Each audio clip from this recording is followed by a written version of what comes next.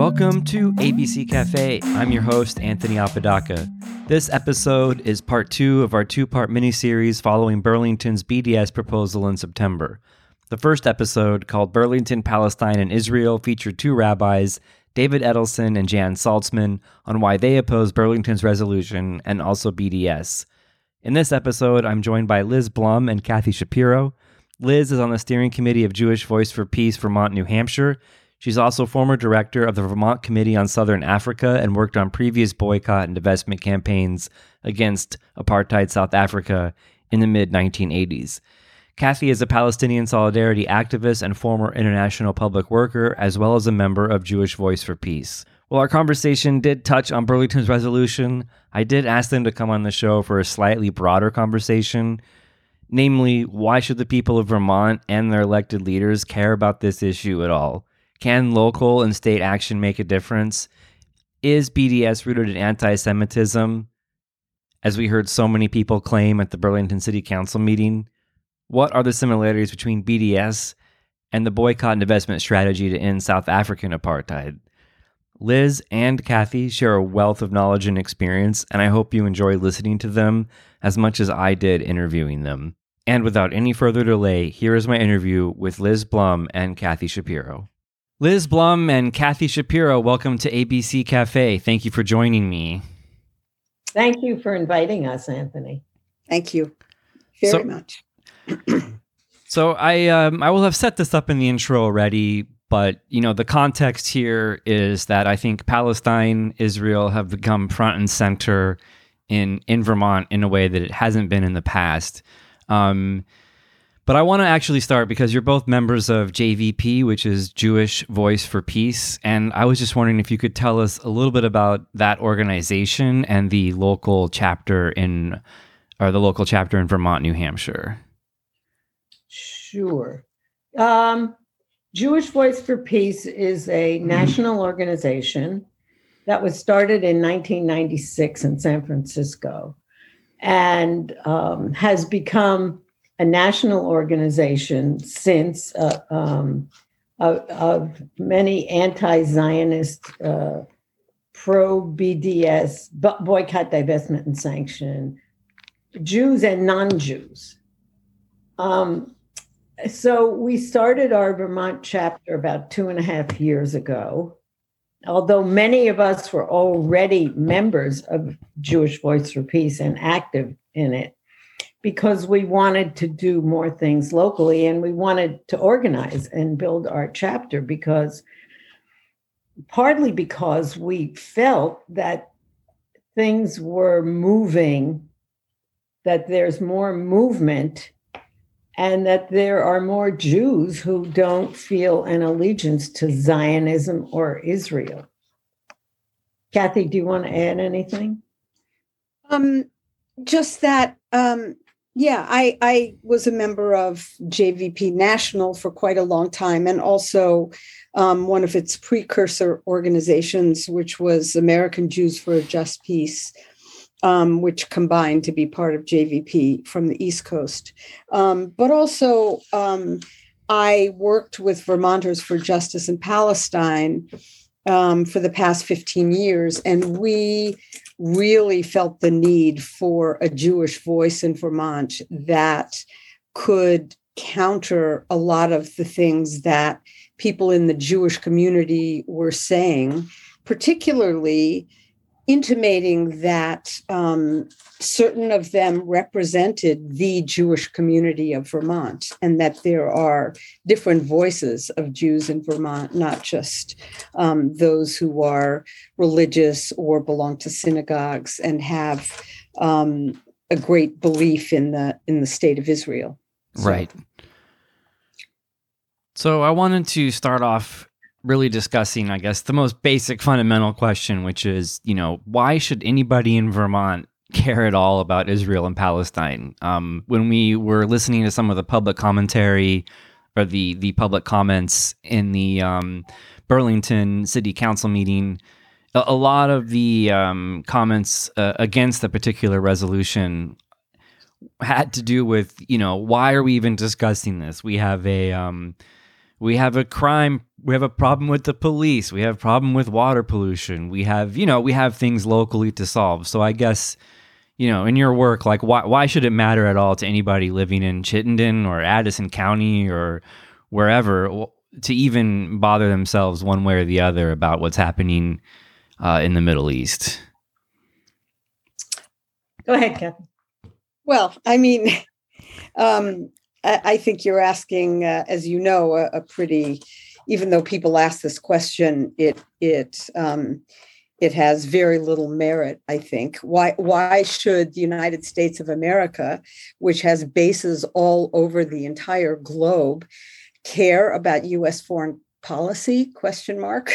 I mean, it's our money. It is the fact that we are all over the world with our military is makes us. That is one of the ways in which we are completely globalized, and we give more money to the State of Israel in military aid, $4 billion a year at least, probably much more in all kinds of other ways, to support a state that calls itself a democracy but doesn't act that way. That is money that comes out of all Vermonters' pockets, millions of dollars every year, specifically from Vermont, from Chittenden County, from Washington County, where I live. It's money that could go into the kinds of services that people mentioned that we need to pay attention to in Vermont. So that's the number one reason. I mean, yeah. I also think that all this money of ours, it's our tax dollars, that given to Israel is supposed to be speaking in our name, and it's not.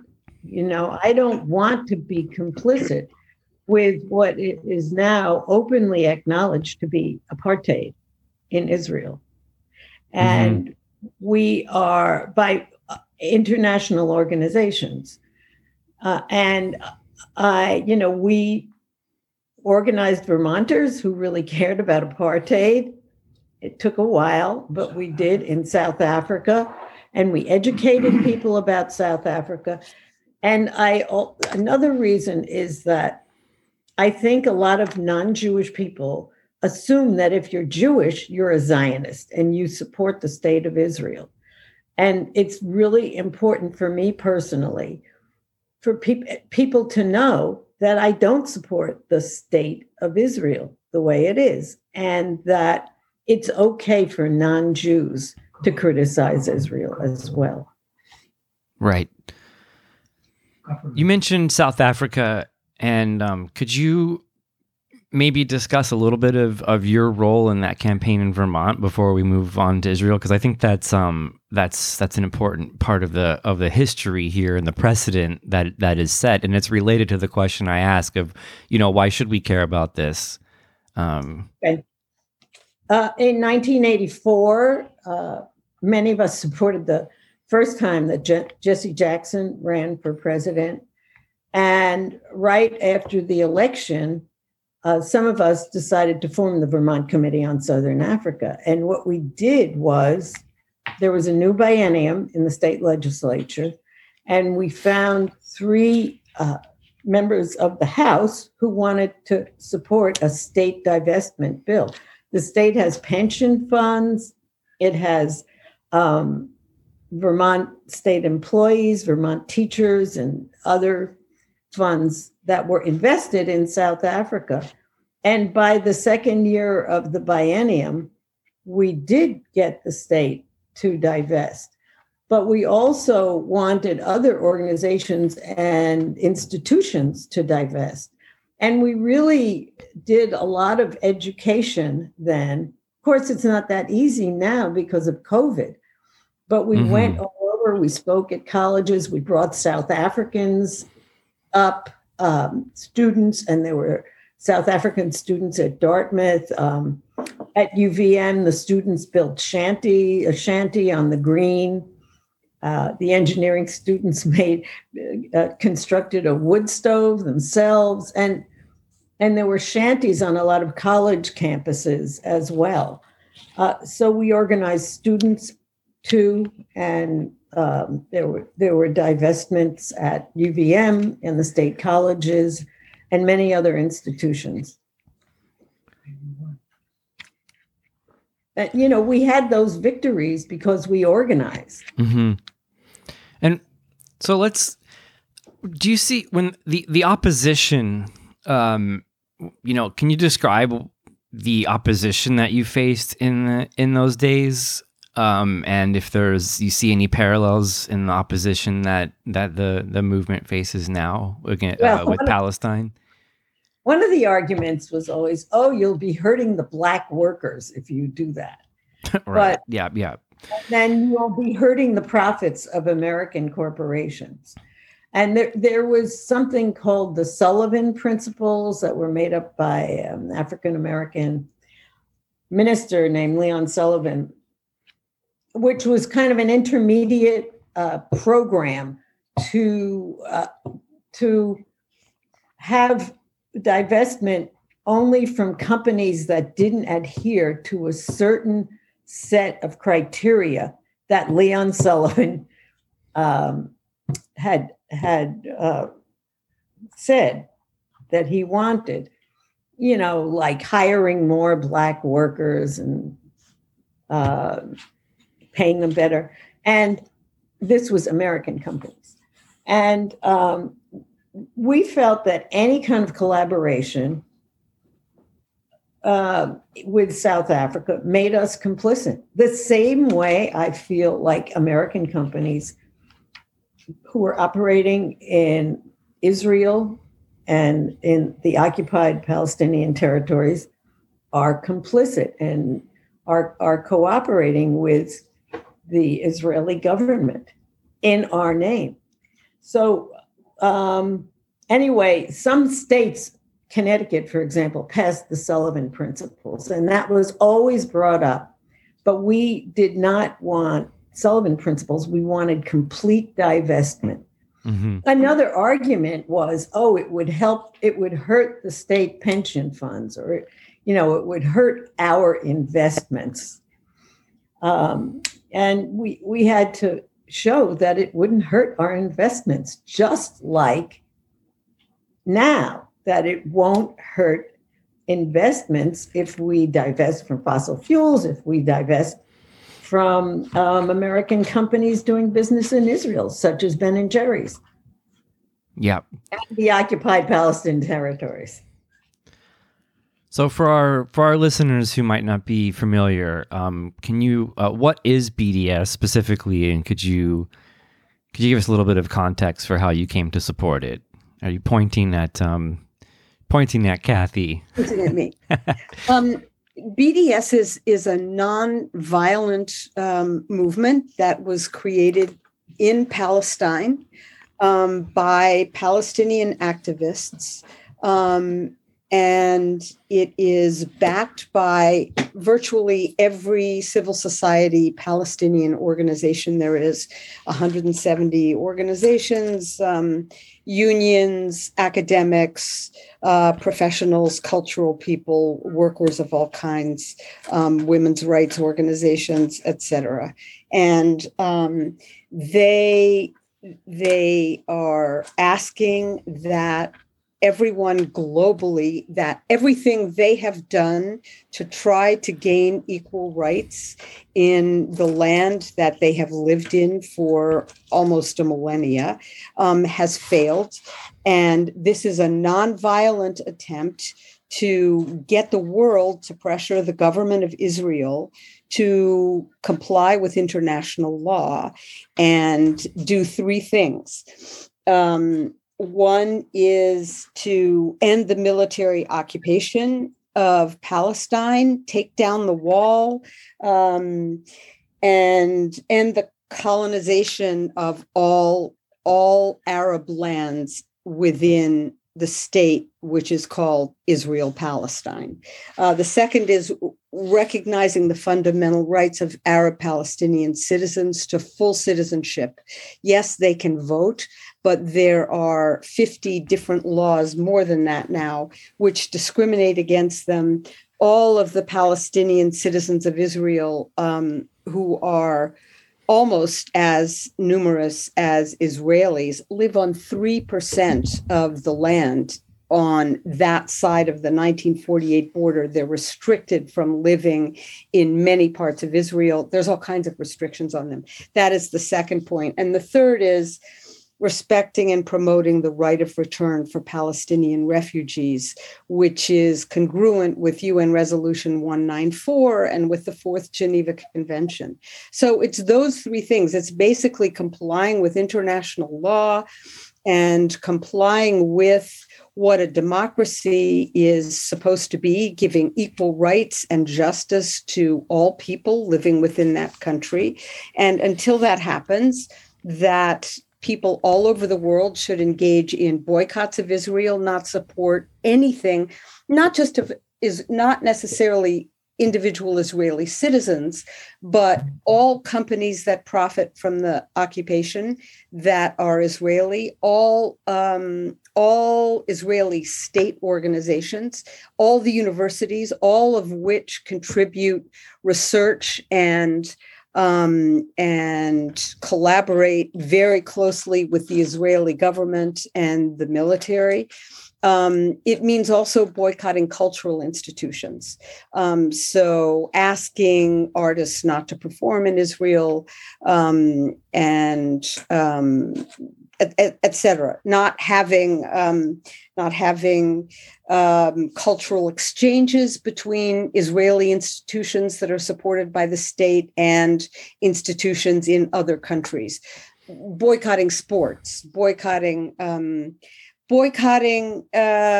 everything that will force the Israeli government to see what is really true, that most of the world thinks Israel needs to change its position with regard to Palestinians and start talking about real justice. So that's boycott. Divestment is what Liz was talking about, getting our money, pension plan money, bank monies, all kinds of funds out of the state of Israel. And the third is government sanctions, which the United States is currently imposing all over the world. I mean, look at the sanctions it's decided to impose on Cuba cruelly for untold decades, and Iran and China and Russia and other countries. Venezuela. Yeah. So, we're asking countries all over the world to support this. Not we, the Palestinians, are asking this, and so we are very much in support of that as nonviolent methods to achieve peace and justice for Palestinians and Israelis. And by the way, Jewish Voice for Peace didn't just say we support boycott, divestment, and sanctions. We were asked by the Palestinians. We let them lead the way. Right. But they also did not support BDS for quite a while. It took them a while right. to support it. So because they're a Jewish organization, and there were people who had reservations about the damage this could do to the only Jewish state. Mm-hmm. So, yeah, let's talk about the. Oh, sorry. Go ahead. Jewish Voice for Peace has undergone a lot of changes, and I don't think they're like that at all, because I don't think I would belong to it if they weren't. Well, I do want to say one other thing is that, one of the myths that we've been told is that there were no Palestinians, there are Arabs, and for many years they weren't even called officially Palestinians, the people who are from Palestine. They were called Arabs. And there are Jews from the Middle East who consider themselves Arabs too. But also we were always being told there was really no one there. It was a land without people. But really, it is people with a land and with a more than 1,000-year history there. It's been continually inhabited. Yeah. So the saying goes, a people. What is it? A people without a. I'm gonna have to edit this part out till I remember. A land without people for people without a land. There it is. And Theodor Herzl went to Israel, and he wrote back to his supporters. One of the first, most successful proponents of Zionism. He wrote back and saying something like, the land is beautiful, but the bride is already married. Right.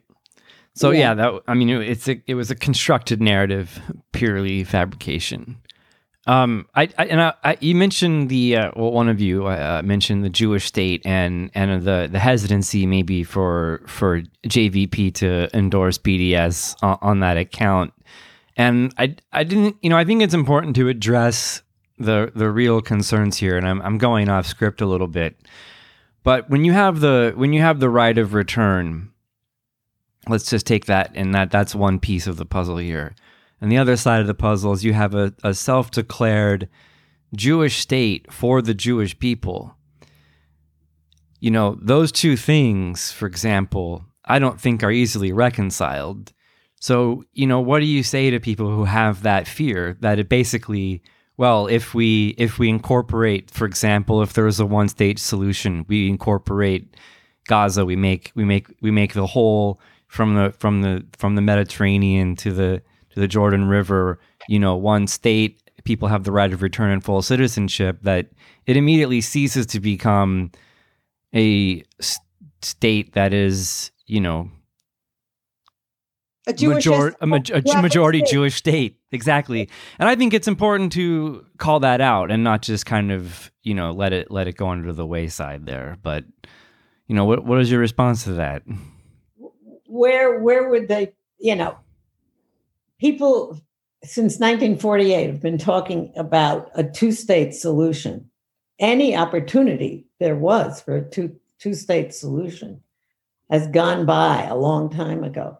I'm not saying what I think is the solution, what I think is the reality.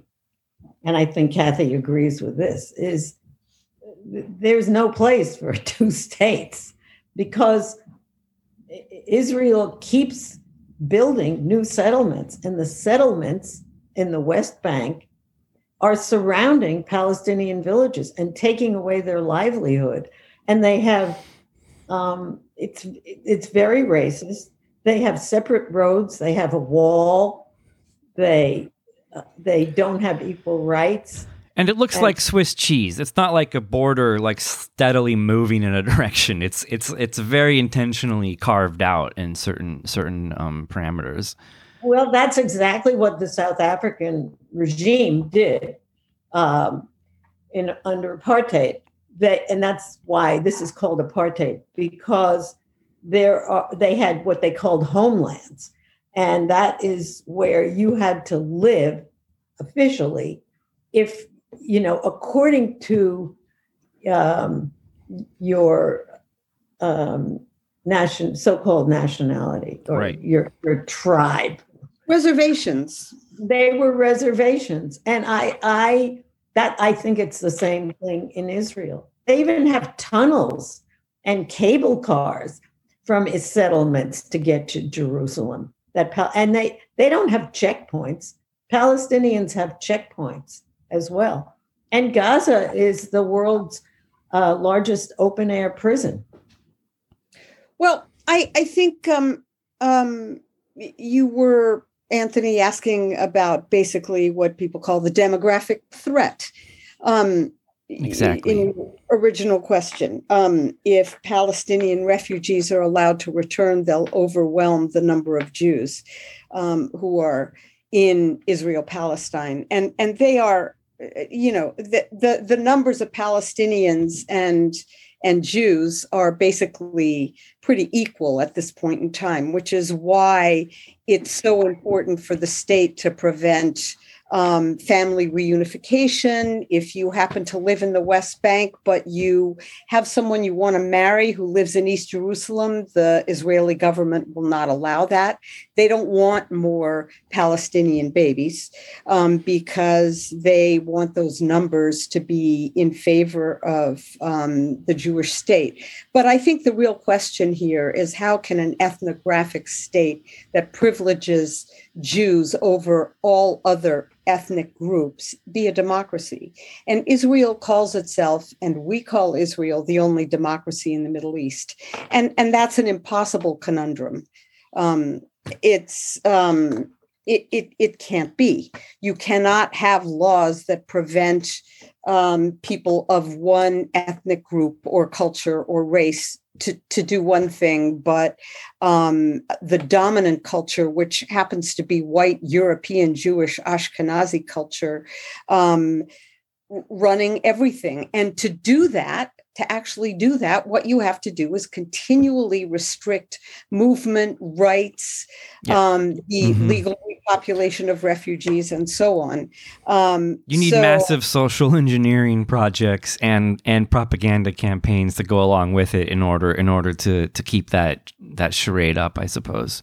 Yeah, it is a charade. Israel is not a democracy under these conditions. It's just not. So I think it's something that that also the way the land has been encroached upon in so many different ways, as Liz was describing, it's something else that argues for one democratic state, and Jews may not be in control of everything all the time, but otherwise, the only alternative is walls, barbed wire, constant killing, the making up of stories to go along with the necessity for this, and really becoming a pariah by the rest of the world, which is happening whether the United States agrees with BDS or not, and tries to make it illegal or not.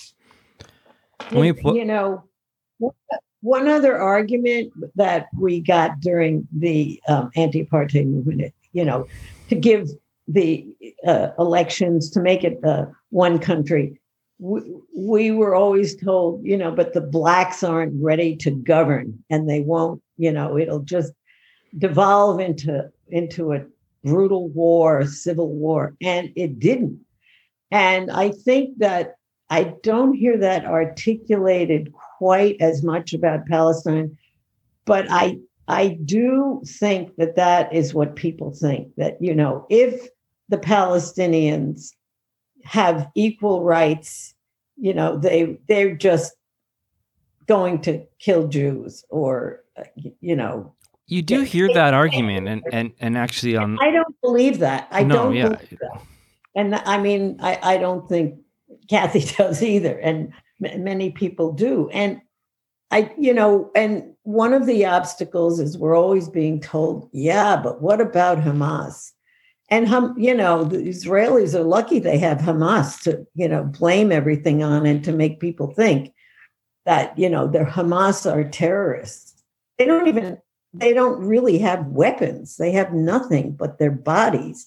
I mean, they do have missiles, I don't support terrorism. JVP doesn't support terrorism. But there's a big new youth movement of Palestinians that really want to change things. And I also want to point out that in the United States Congress, there is a bill that was sponsored by Betty McCollum, and it's co-sponsored by Peter Welch, our U.S. representative, our member of Congress, called No Way to Treat a Child. And, initially it just had a few sponsors, and now it's up to 26. So things are changing. The language is actually changing. There are openings. One last little point on the demographic threat question, because and allow me to play devil's advocate for just 1 second, because this is the argument that we hear. Like, look, the Jewish people have had it rough. Thousands of years, they haven't had a home. There was the Holocaust, they've suffered, and they finally found one state to have their own in this little corner of the world. Can't they have one little state in the corner of the world? And it sounds like what you're saying is absolutely not, because the cost of that is detrimental to other populations. I mean, I just want to clarify what we're talking about here on that point. I mean, really, Anthony? Why don't we give them Manhattan? It's sure. Whose home should they take? Should they take your home, my home? No, they took the Palestinian homes and claimed the Bible as their real estate document.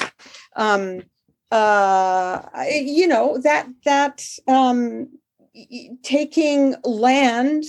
I mean, the Jews who engineered the move, the Zionists who engineered the move to mandate Palestine, were settler colonialists from Europe. And do we support that? There are other ways to deal with people who have been subjected to all kinds of horrors and throughout time, and we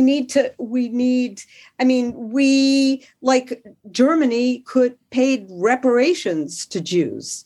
There are many other things that could have been done. This has been done. Jews are now in what was Mandate Palestine until 1948. So it's there. But to say, can't the Jews have a home somewhere? Yeah, they look to take over part of Uganda. They look to take over, I forget which South American country. It was Argentina, if I'm not mistaken. Argentina, God. No, the Zionists felt that the biblical connection to the Middle East was very strong and would gain them the kind of currency they needed to succeed in this effort. I think that question is absolutely, to ask that question is, it just shows complete disregard for the way the state of Israel came into being. Mm-hmm.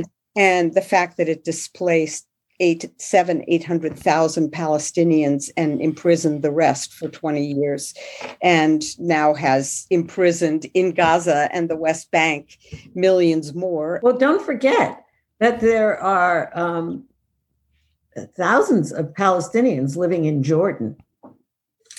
Millions. And in refugee camps in Lebanon. And there are many Palestinians who live in the United States as well. But one other thing about the Holocaust, I don't think you can use the Holocaust anymore. That's history. And you can't do things to Palestinians that might seem like things that were done to Jews. Palestinians are the pariah. Jews were the pariah.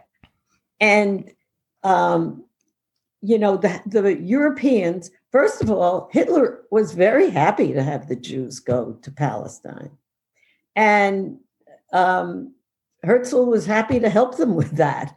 And after World War II, Europe was stuck with this Jewish population that had survived the war, because Jews did survive. And they were really happy to get rid of Jews. And they felt guilty about it. They didn't want to deal with it. So what greater solution than to have them go to Israel? Mm-hmm. Yeah, obviously, Kathy, I didn't ask that question because I believe it, but it's something that I want to address, head on. Well, you wanted to ask it on behalf of people who were asking it. I think it's that question should not really be entertained. Yeah. Well, here's another question. There's a term for that, actually, for using the Holocaust. It's called holocaustia. Holocaustia. Yeah. So, speaking of questions that are hard to entertain sometimes, I think let's pivot the conversation to accusations of anti-Semitism in BDS.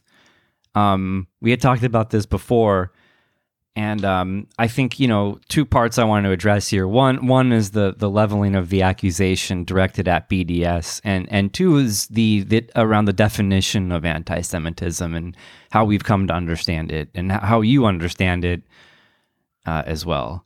So, I see absolutely nothing in the goals of BDS as anti-Semitic.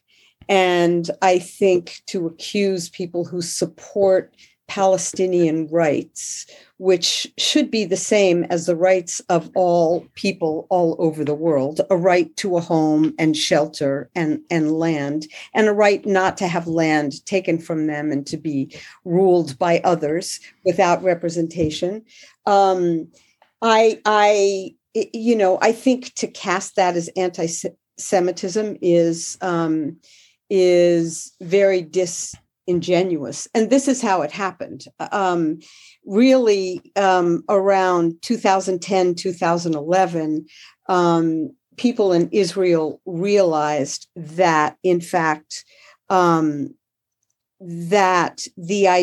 what was going on around the world in terms of the view of Israel and how it was treating Palestinians was a process of delegitimization, they said, of the state of Israel. And they said the only way, this is official Israeli government thinking and planning. The only way to counter this is to say that to criticize the state of Israel basically is the same thing as anti-Semitism.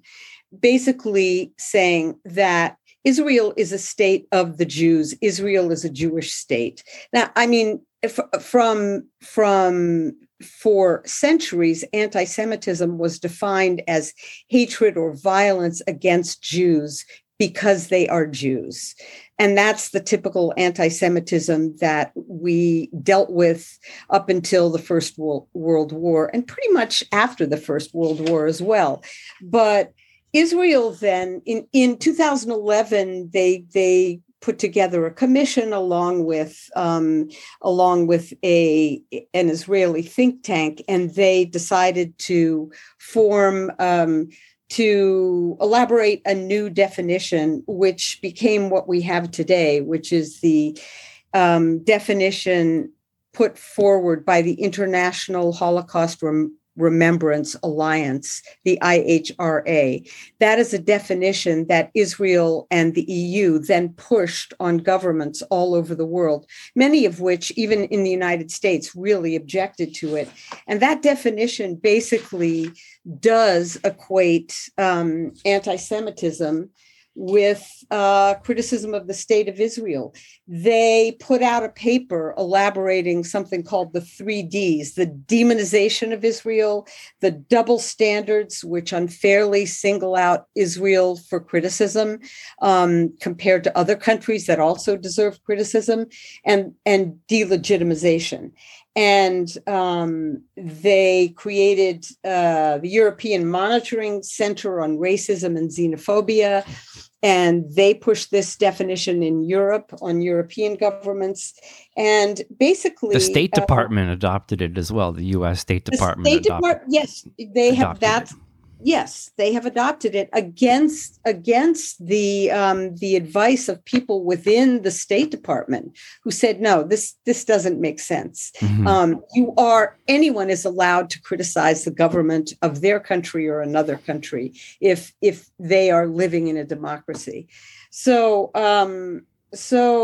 now people are able to take for granted, especially Zionists who want to believe this and use it against activists who are working for Palestinian rights, accuse them of anti-Semitism. And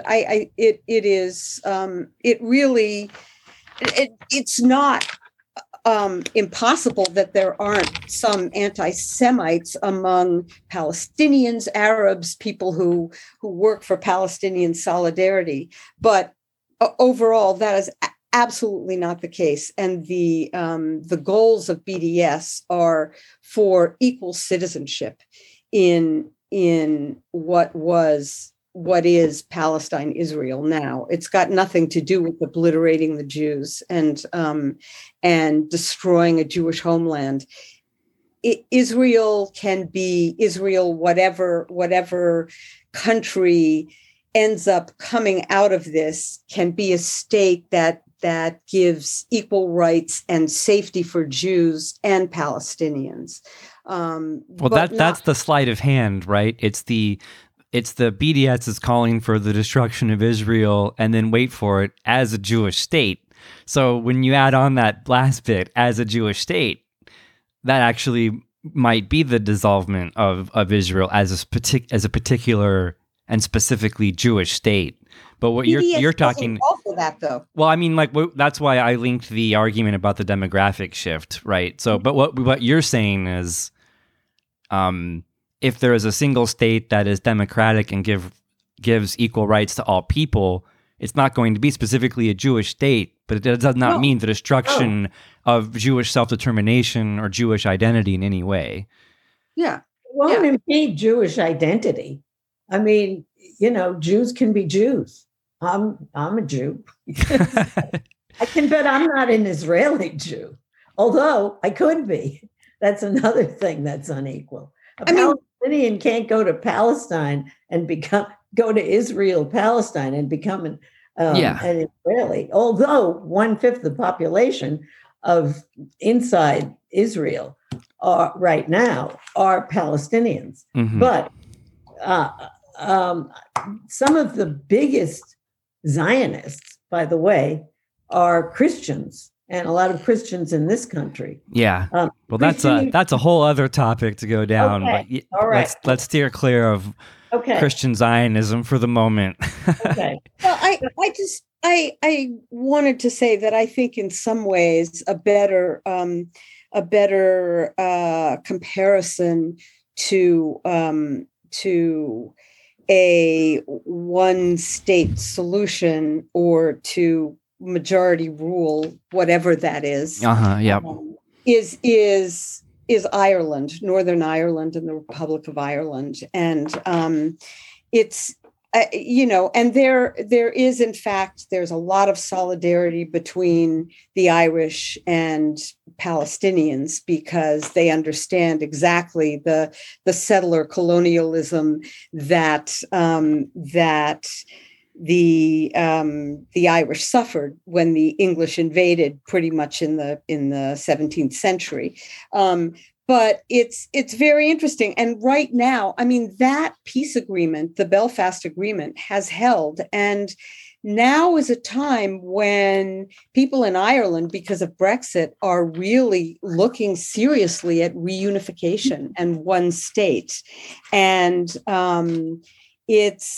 it's just, I think that we need to look at what's happening in Ireland and what did happen and how that country was much better off with equal rights being given to both Catholics and Protestants, in, Unionists and Republicans. Right. when you look at Mandate Palestine, there were Jews living all over in the Middle East and in Palestine for centuries, and they got along very, very well until the project of Zionism began infiltrating into Palestine. And they can get along again. It's not impossible. Yeah, I will clarify that I didn't mean to imply that BDS calls for a one-state solution. I was just addressing the perceived demographic threat and the kind of jumping of conclusions by Zionists to say, if this, then that. Now there's no state of, you know what I mean? That kind of kind of argument that we hear. Liz, sorry, did you want to say anything on that point? Otherwise, great. I did want to just point out for people, if you feel like reading it, I don't know if you've read this, Kathy, but Ali Abunimah has an article. This is from 2013, but I read it a couple months ago. You were talking about Ireland, and it's just titled A Northern Ireland Solution for Palestine, and it specifically addresses the Belfast Agreement and how Israel could fulfill the demands of BDS, or how BDS could be realized under, within that framework, which is not saying a one-state solution or a two-state solution wholesale. So if anyone wants to read that, I'll put a link in the show notes. I found it pretty interesting it's from 2013, but I recalled it as you were speaking. Well, it's interesting. I was just looking at his book, The Battle for Justice in Palestine, which is, I think, was published right after that. And I'm sure his chapter on Ireland is what you read. Right. And so I think it is one of the best and most even-handed books on the struggle for justice, really. Can you repeat the title for people? It's called The Battle for Justice in Palestine by Ali Abunimah. And there's so many good books by Israeli historians, Palestinian historians. If there are notes for references, we can give you some. Yeah, I put some show notes, so when people see it on the web or on their phone, they can see the links for all the things. So I'll put a couple myself. So we can, afterwards, we can email you some things or text you. Yeah, exactly. Yeah. Okay. I want to clarify too, Anthony, I was not accusing you of asking a question. Oh, that's fine. I was criticizing. I know you're asking it to create a dialogue, but I just think there's some questions that almost don't deserve an answer. Because well, it's difficult, but here we are. I think that's when an accusation is repeated enough, you have to address it in some way, I think.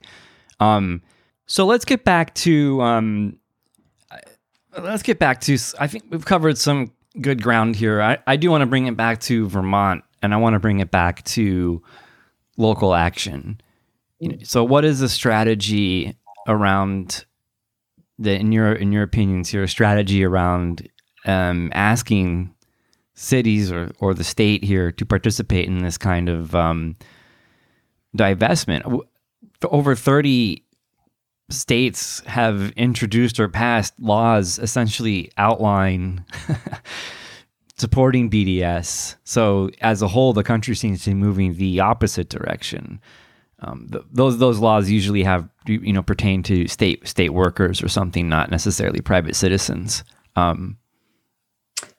Well, those laws are all different, and some of them are being challenged in the courts. A lot of them have to do with divesting.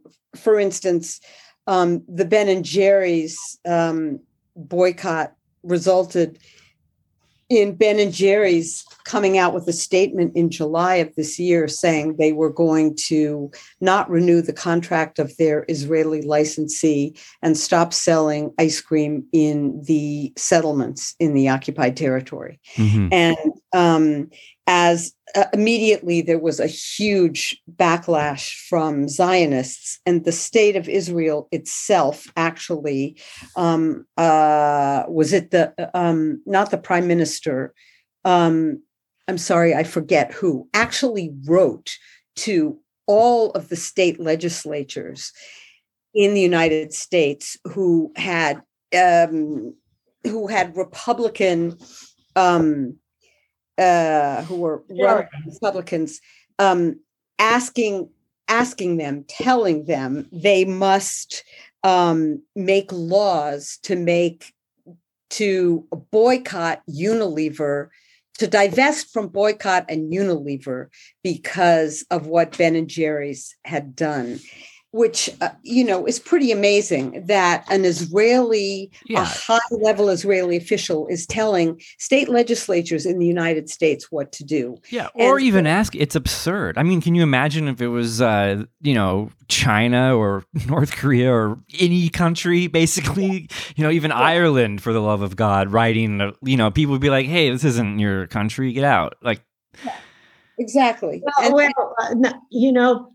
I think it was Naftali Bennett, the new prime minister, actually asked President Biden, to strengthen sanctions on Iran and not to have negotiations on the Iran agreement.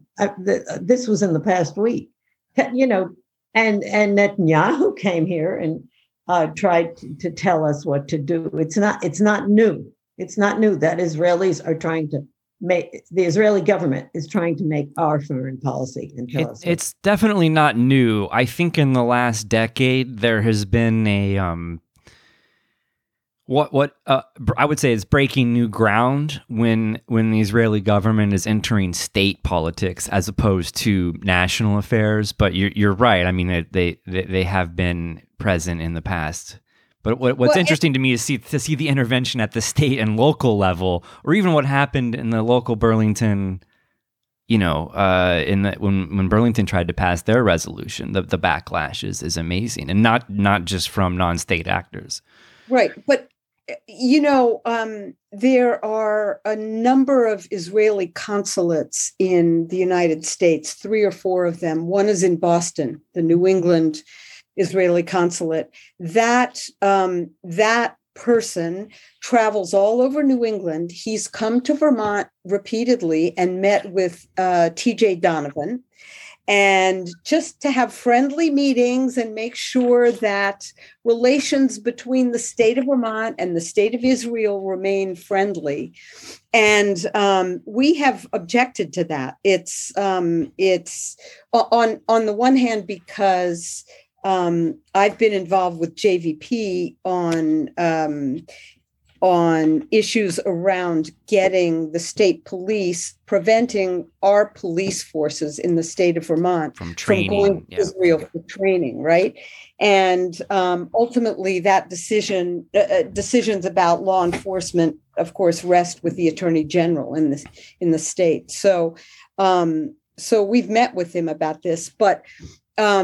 So I guess, your question about bringing it back to local issues and what can we do, I think what would be really useful would be to look at a divestment, look at the portfolios of like the state pension plan and try to make sure that if there are any investments in Israeli companies or companies that are operating in Israel or supporting the state of Israel, that divestment from them happen. I think it's really important to have local discussion about this issue, which is something that the Burlington Resolution did do, but not very productively. And I think we need to do something concrete and educate around that concrete action.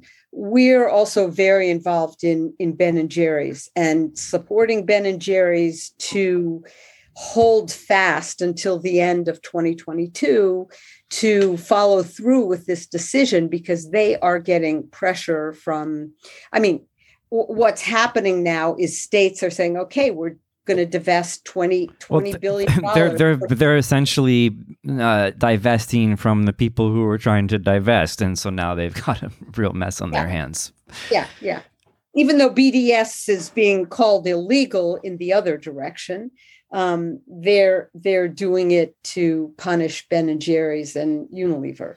By the way, if the state of Vermont, I haven't heard anything about this in the state legislature, if that they would try to pass an IHRA or an anti. No. I have not heard of that either. I can assure you, if they do try to do that, that would be a wonderful opening for us to do a lot of organizing and education. Because if you talk about things in Vermont, this connects with so many things. This issue, it's not just Israel-Palestine. We are making alliances with immigration groups, with Black Lives Matter and anti-racist groups who are very supportive of BDS, and the Black Liberation Movement has always been from the civil rights movement, has always been supportive of Palestinian liberation, and the South African movement as well, right? We mentioned that at the top, right? I mean, they understood the similarities and the solidarity between what they were trying to struggle against and with what the Palestinians are struggling against. And I think this whole issue of anti-Semitism, and in Vermont, people think it's a big issue. I haven't seen huge issues of anti-Semitism here, although there have been incidents, of course. And, it's also being used by the right. It's easily used by the right to, keep our money right in Israel and one of the big issues is weaponry, and how Israel is a huge arms dealer. And that actually was one of the purposes of Deadly Exchange, which we were just talking about, where police would go to Israel. Mm-hmm. And some Vermont police did go. And the Woodstock chief of police was called out for it by people in Woodstock. They're shown a rosy picture of how well the Palestinians are treated, and but part of that is to deal weapons, to sell weapons to.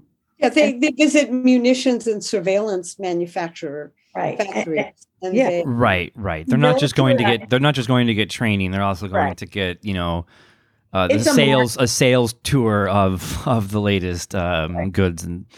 But this also works with the climate movement, because the military is among the biggest polluters, if not the biggest polluter in the world. So you can see how all these issues are connected. Right. And all the money we spend, the United States spends far more money than Russia or China on the military combined, I think. And we just voted in the biggest military budget, I think, ever in the history of the United States. Yeah. So, but we see all these issues as connected, and that is one of the reasons we see this as a Vermont issue as well.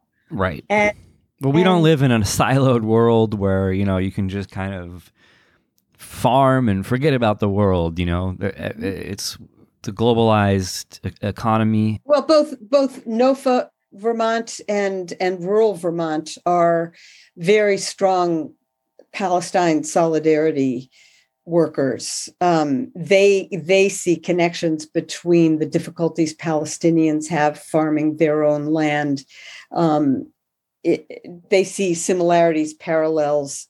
Yeah, I mean, people get it in Vermont. And migrant justice as well. Yeah. Is support. All right, so I think we're out of time. This has been great. I want to just say, so can people get involved in the JVP? You said it's you accept Gentiles as well into your organization. Yes. Yeah, not non-Jews. Yeah, I know. I'm just being silly because you're a Gentile. Because I'm a Gentile. Yeah, exactly.